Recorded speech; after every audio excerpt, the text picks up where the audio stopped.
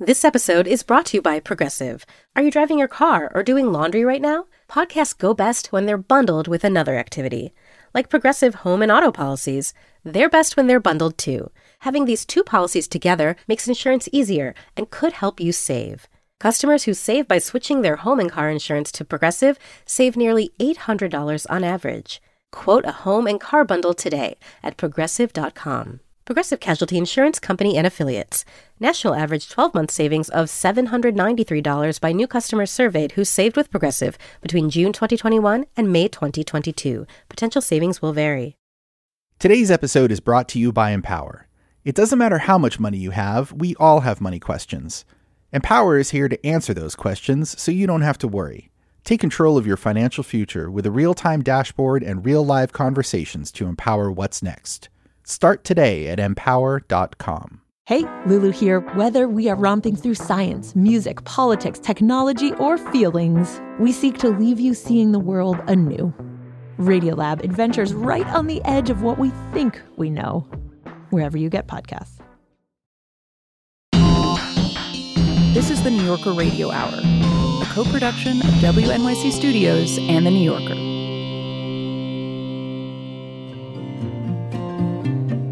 This is the New Yorker Radio Hour. I'm David Remnick.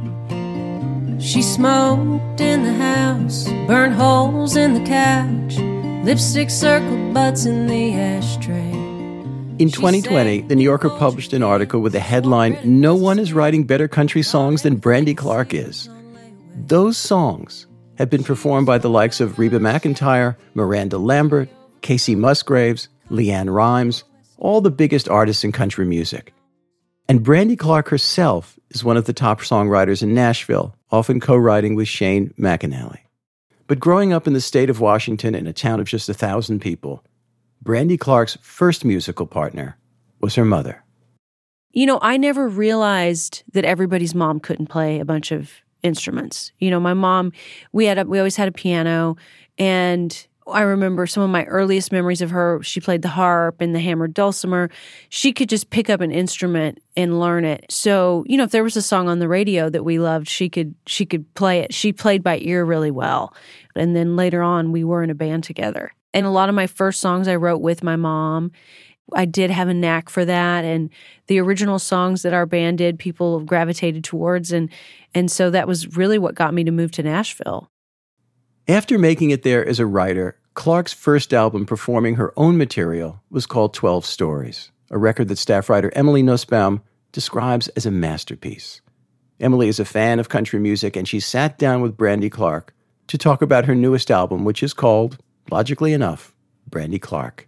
And it's been nominated for 5 Grammy Awards. Here's Emily. So let's talk about your move to Nashville. You moved there when you were 22. Yes. You went to Belmont. What were you thinking about doing professionally at that point? Being a songwriter, being in the music industry, being an artist, solo artist? Yes, I definitely wanted to be a solo artist at that point. And what happened to me was like, you know, you move a new place and you make friends. And I started to see that my friends that were getting traction as artists, they cared way more about, which you wouldn't know this today because I just came from a TV appearance.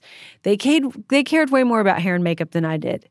And that seemed to be more of what mattered, you know, was what you looked like. And I cared more about learning to write songs. I wasn't going to skip a writing appointment to go get a spray tan. You know, and friends I had, no offense, we all choose what's important to us.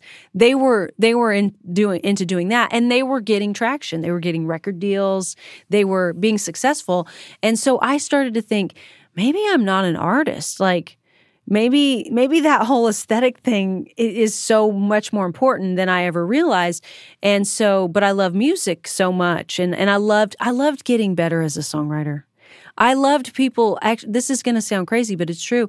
I loved people telling me my songs weren't good enough because it made me want to get better and want to study great songs and learn how to get better. And that's what motivates me is doing something musically that moves somebody, you know, so that's where I was really motivated. How much did your sexuality play a role in any of your decisions at that time? I know you've talked about yourself as being a late bloomer, but... It definitely played into it, because about the time I moved to Nashville, I did realize that I was gay, and I got into my first relationship, and I knew that I didn't think those two things could coexist, which was being in a relationship that was authentic to me and being a country music artist. That played into it massively, I would say. Could you tell me about the environment? Did you get that as advice from people? Did people say you can't come out and be an artist, you have to do other things, or was it more in the atmosphere? It was more in the atmosphere because I was a long ways from coming out at that point too, and I also wasn't good enough at my craft where anybody would have cared enough to say, don't come out of the closet, you could ruin this. I wasn't there as an artist for sure. It took me living a little to have something to really say as an artist, but I definitely didn't think that those two things could be together. Could coexist. Yeah. How old were you when you met Shane McAnally? He's been a frequent collaborator with you. Yeah. Shane, I was in my 30s. Man, let me think of exactly how old I was. I'll tell you what, it was an amazing day, the day that I met Shane. And some of it had to do, you mentioned my sexuality. Some of it was that, I saw him, and I was out of the closet by then, but I saw him. It's one thing to be an out of the closet lesbian. It's another thing to be an out of the closet gay man, living and working in country music. And I thought that was so brave. From the moment I met him, he was who he was. And I thought, you know what? I was living my life out loud. But when I met Shane, I thought, you know what? You're not living it out loud enough. Just be who you are. And I remember he said something to me one time. I said, because then I did get the opportunity to make a record and things started to happen. And I said, Shane, do you think it's going to matter that I'm gay? And he said, nope. You're too good. It won't matter. And that really stuck with me. That's beautiful. Yeah. Let's talk about your album, Brandy Clark. It's your fourth album. It's the first one that has your name on it in that way. And I know it was originally called Northwest. How did it change to be called Brandy Clark? So it was, I wanted to call it Northwest because Brandy Carlisle, when she approached me about making this record, she said, I see it as your return to the Northwest. And because we grew up close to each other, didn't know each other, but, same side of the state. And I loved that. I'd never really dove into talking about the Northwest specifically. And so went to the Northwest and wrote a song called Northwest and was like, this is the album title. But when I would tell people that, they would say, well, that's Kim and Kanye's child, right? And I had never occurred to me. Me neither. Yeah. And so the first time someone said that, I just thought, oh, they like bad TV, as do I. But when 4 out of 5 people said it, I thought, okay, this is not really, really a good thing. And no offense to Northwest, the child. But as we started working on the record, it just was so me. It felt so me that I wanted to call it Brandy Clark. Working with Brandy Carlisle did bring me home, not just to the Northwest, but home musically for me. And so it felt like, wow, this is, of the 4 albums, this one is the most authentically me. Well, let's play a song from the album, just this absolutely stunning song called Buried. Could you tell me a little bit about it, and then we can have you play it? Oh, thank you. So Buried, I wrote this with Jessie Jo Dillon, and I think that, we all have somebody that we'll love till we're buried that we're usually not with. So her and I sat down one day, and we started it from the top. I had the working title, If You Don't Love Me Anymore. And all these things that, you're going to do. And that song changed a lot in the studio because Brandy really challenged me to change the second verse. It used to say, I'll read Lonesome Dove, I'll start doing yoga. And she didn't like that yoga line. And I did. And I said, well, why don't you like it? She said, well, because I just don't even believe you do yoga. And I said, well, I don't. She said, well, then why would you put it in a song? So there were some little things like that changed. And she said to me, I know you're calling this song If You Don't Love Me Anymore, but I think you should call it Buried. It's the last word of the song. It's such a powerful title. It's really what it's about. And so that's how the title changed, some lyric changed. More things changed on that song lyrically than any song I've ever written in the studio. I have to say the Kiss Me on the Dance Floor line to me, and I don't know whether this is an overread, but that actually does feel a little bit about being with somebody who's not out. I don't know whether, yeah. For me, that is what that was about. Wanting to be with somebody who's proud enough to be with you in the open. So let's have you sing the song, The Beautiful Buried. Okay.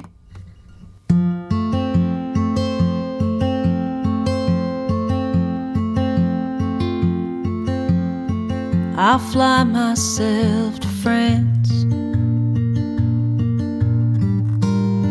first class New York to Paris, get drunk on wine and dance with someone who ain't embarrassed to kiss me on the dance floor.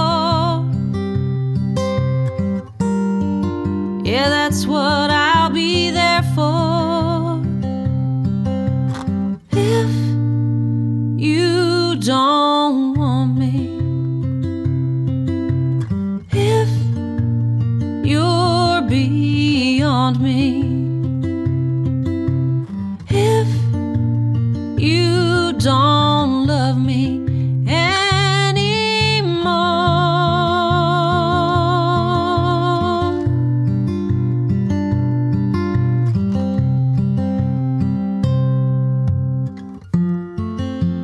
I'll read Lonesome Dove,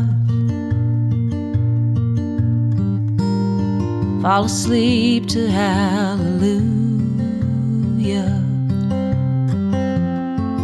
I'll take some trippy drug, makes me forget I even knew ya. I'll paint the floor to ceiling blue. Leave me, baby, I got things to do. If you don't want me, if you're beyond me, if you don't love me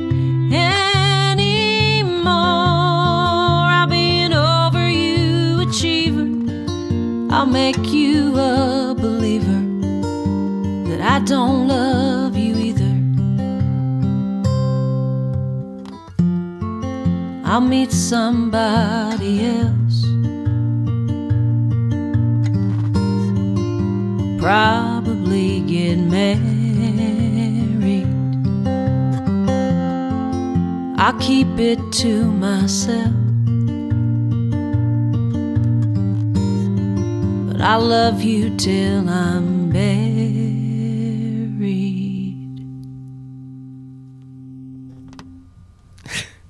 It's unbelievably beautiful. Literally, I have chills running up the back of my neck. And I also find that song so beautiful because it's like a trick ending, but not in a gimmick way. It actually is very, very devastating. But tell me a little bit about the vocal for this, because it's a very quiet song on it. And the album itself is a quiet album in many ways, other than the first track. So this vocal, I had been in Salt Lake City working on Shucked before it went to Broadway. And Brandy and I were working at Shangri-La Studios in Malibu, California. And I got a phone call from our producer of our musical, and he asked me if I could step out and talk to him. And so I did, and he told me that we were losing a cast member to another show. And somebody that I felt like the show that was in the DNA, and I cried. And when I came back in, Brandy was like, "Hey, let's do Buried." And I said, "Oh, I just got some news. It's not terrible, but it's kind of shaking me up." And she's like, No, we won't keep your vocal. Like, let's just do it," which was really smart of her. So I was in this very vulnerable sad place to sing it. And then the engineer turned my mic up so hot that I had to whisper sing it. And that's where all that comes from. Songwriter and performer Brandy Clark talking with the New Yorker's Emily Nussbaum. More in a moment. I'll fly myself to France, first class New York to Paris, get drunk on wine and dance, someone who ain't embarrassed to kiss me on the dance floor. WNYC Studios is supported by Lincoln Financial. The questions around retirement have gotten tiring. Instead of, have you saved up enough? Shouldn't they be asking, what is it that you love to do? And how can we help you keep doing it? The truth is, you're not slowing down. So your retirement plan should be more of an action plan, a hiking plan, a music plan, a sailing plan. The point is, whatever you're passionate about, we can help make sure you never stop. At Lincoln Financial, we have the products to help protect and grow your financial future so you can keep doing more of what you love. Make your pastimes last a lifetime at lincolnfinancial.com/action-plan. Lincoln Financial Group, marketing name for Lincoln National Corporation and its insurance companies and broker/dealer affiliate Lincoln Financial Distributors, Inc., copyright 2024, Lincoln National Corporation. This episode is brought to you by Empower. Can you retire early? Will there be enough money to leave an inheritance? Do you have savings for life's important milestones?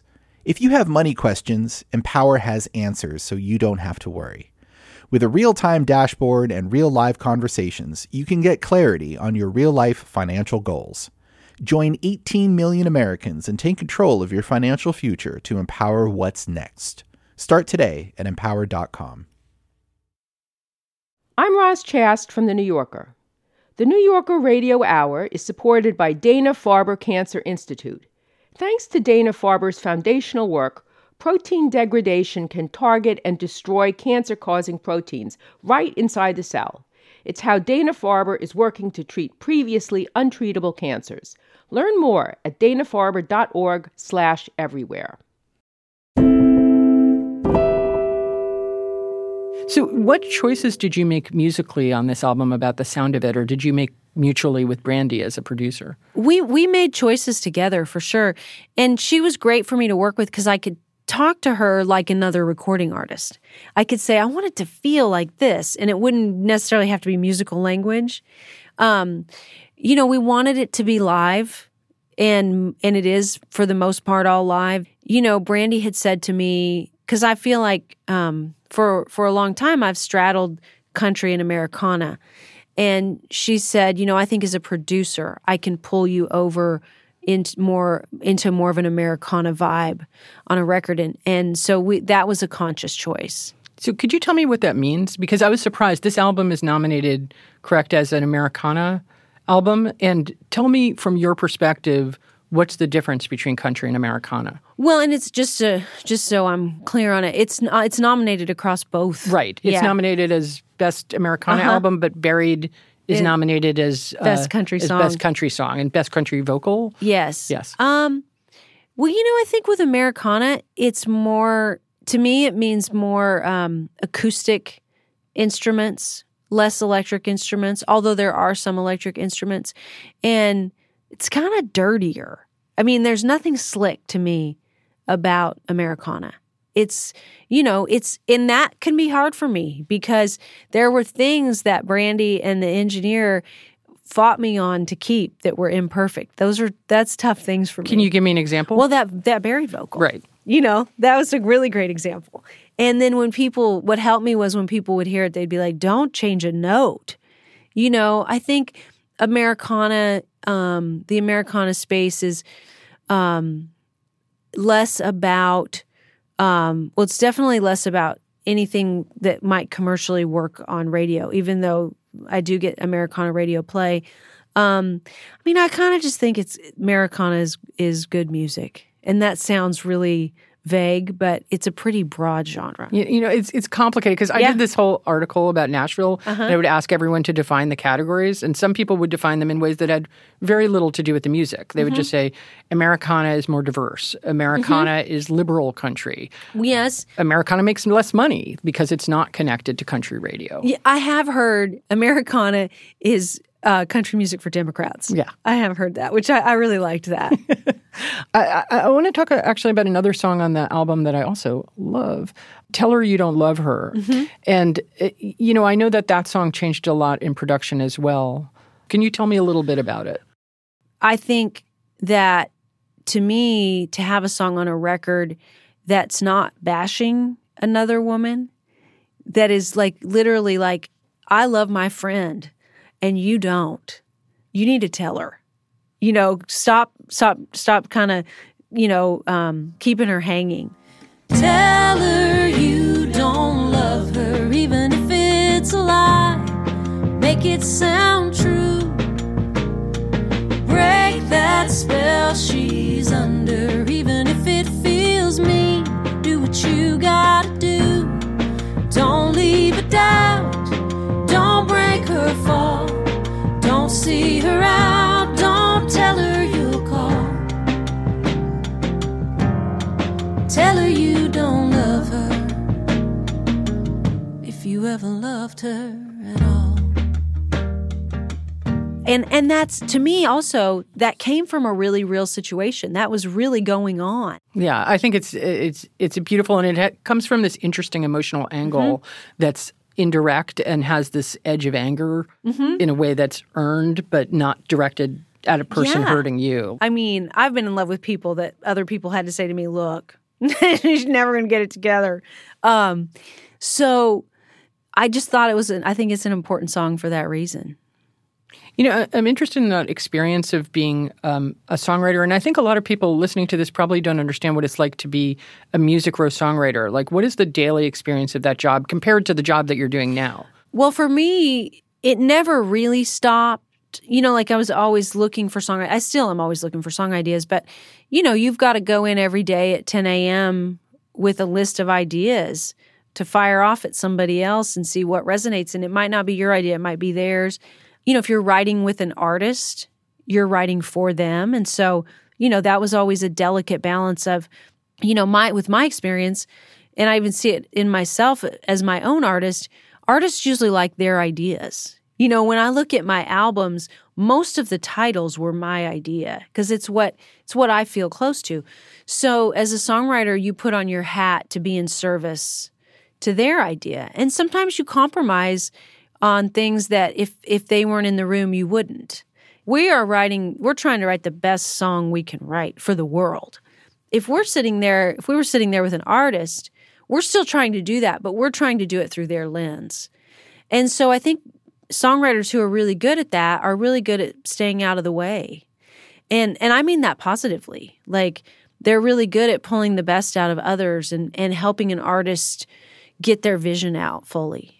You're behind a bunch of songs that other songwriters did that became classics, including Mama's Broken Heart, Better Dig 2, Follow Your Arrow.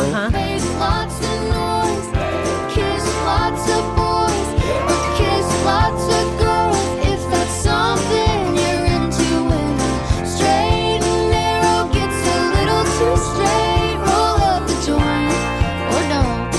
Just follow your arrow wherever it points at. Follow your arrow wherever it points. Was it ever hard to have somebody else do the song instead of you doing the song? No, not with those three, because those are three great examples. Follow Your Arrow, Shane and I wrote that with Casey Musgraves. That was always for Casey. So we wrote that with her and for her. Mama's Broken Heart, I mean, I love to play that every once in a while. It gets a crowd rowdy, but I never was connected to it. I don't have any of those stories where it's like, oh, it pains me that this person recorded that song.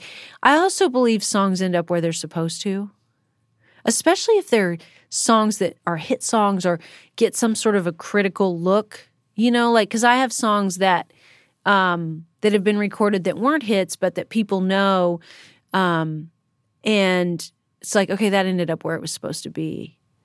Back when you made 12 Stories, what was the psychological adjustment like from being a songwriter for other people to being a front woman? Well, it was a slow one. I feel like I've just, with this record, fully made it. That was one of the things that Brandy said to me. She's like, you think of yourself too much as a craftsman. Like even in interviews like this one, I've mentioned other co-writers. And she was like, you've got to stop doing that. She's like, you got to stop talking about me so much, which I'm not going to do. Sorry to tell you, Brandy Carlisle. I will always, bang her drum. But she's like, it's about you. You're the artist. And so I think that was a big shift. And this is the first album where I've had so many songs that are really about me. I no longer write songs thinking, now would Leanne Womack want to say this? I used to always have that voice in my head. I use Leanne Womack because I always wanted her to cut my songs. But I don't feel that. I don't do that anymore. And so that was that adjustment took some time. Thank you so much for coming by. It was great, and thank you for playing for us. Oh, thank you. Brandy Clark's new record, her fourth solo album, is called Brandy Clark. And you can read Emily Nussbaum at NewYorker.com. That's our episode for today. We've got one more from Brandy Clark recorded in our studio at One World Trade Center. This one is called Pray to Jesus. Thanks for listening. We live in trailers and apartments too, from California to Kalamazoo. Grow up getting married, and when that one ends, we hate sleeping alone, so we get married again. Don't want to be buried in debt or in sin, so we pray to Jesus and we play the lotto, 'cause there ain't but two ways we can change tomorrow, and it ain't no genie and it ain't no bottle, so we pray to Jesus and we play the lotto. We love to complain about what we can't fix, mostly mothers-in-law, traffic, and politics. We tell our kids how hard it was back when, same way our parents did to us back then. Thought we'd be different, but we're just like them, so we pray to Jesus and we play the lotto, 'cause there ain't but two ways we can change tomorrow, and it ain't no genie and it ain't no bottle, so we pray to Jesus and we play the lotto.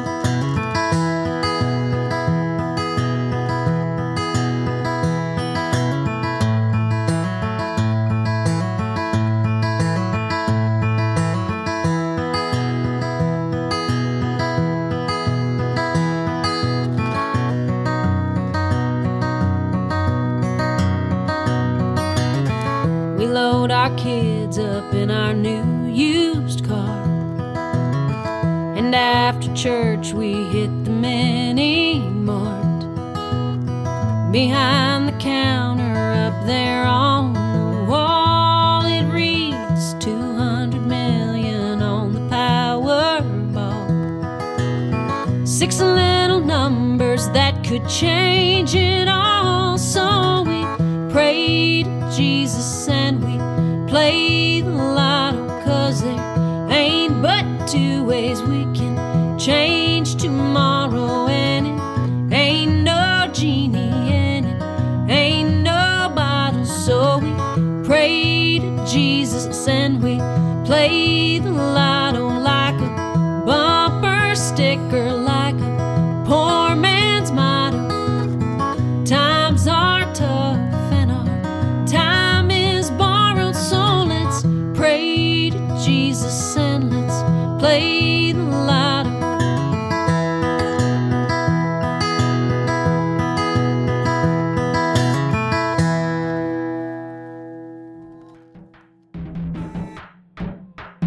New Yorker Radio Hour is a co-production of WNYC Studios and The New Yorker. Our theme music was composed and performed by Meryl Garbus of Tune Yards, with additional music by Louis Mitchell. This episode was produced by Max Balton, Adam Howard, Kalalia, David Krasnow, Jeffrey Masters, and Louis Mitchell, with guidance from Emily Botine and assistance from Michael May, David Gable, and Alejandra Deckett. And we had additional help this week from Jared Paul and Jake Loomis. The New Yorker Radio Hour is supported in part by the Chirina Endowment Fund.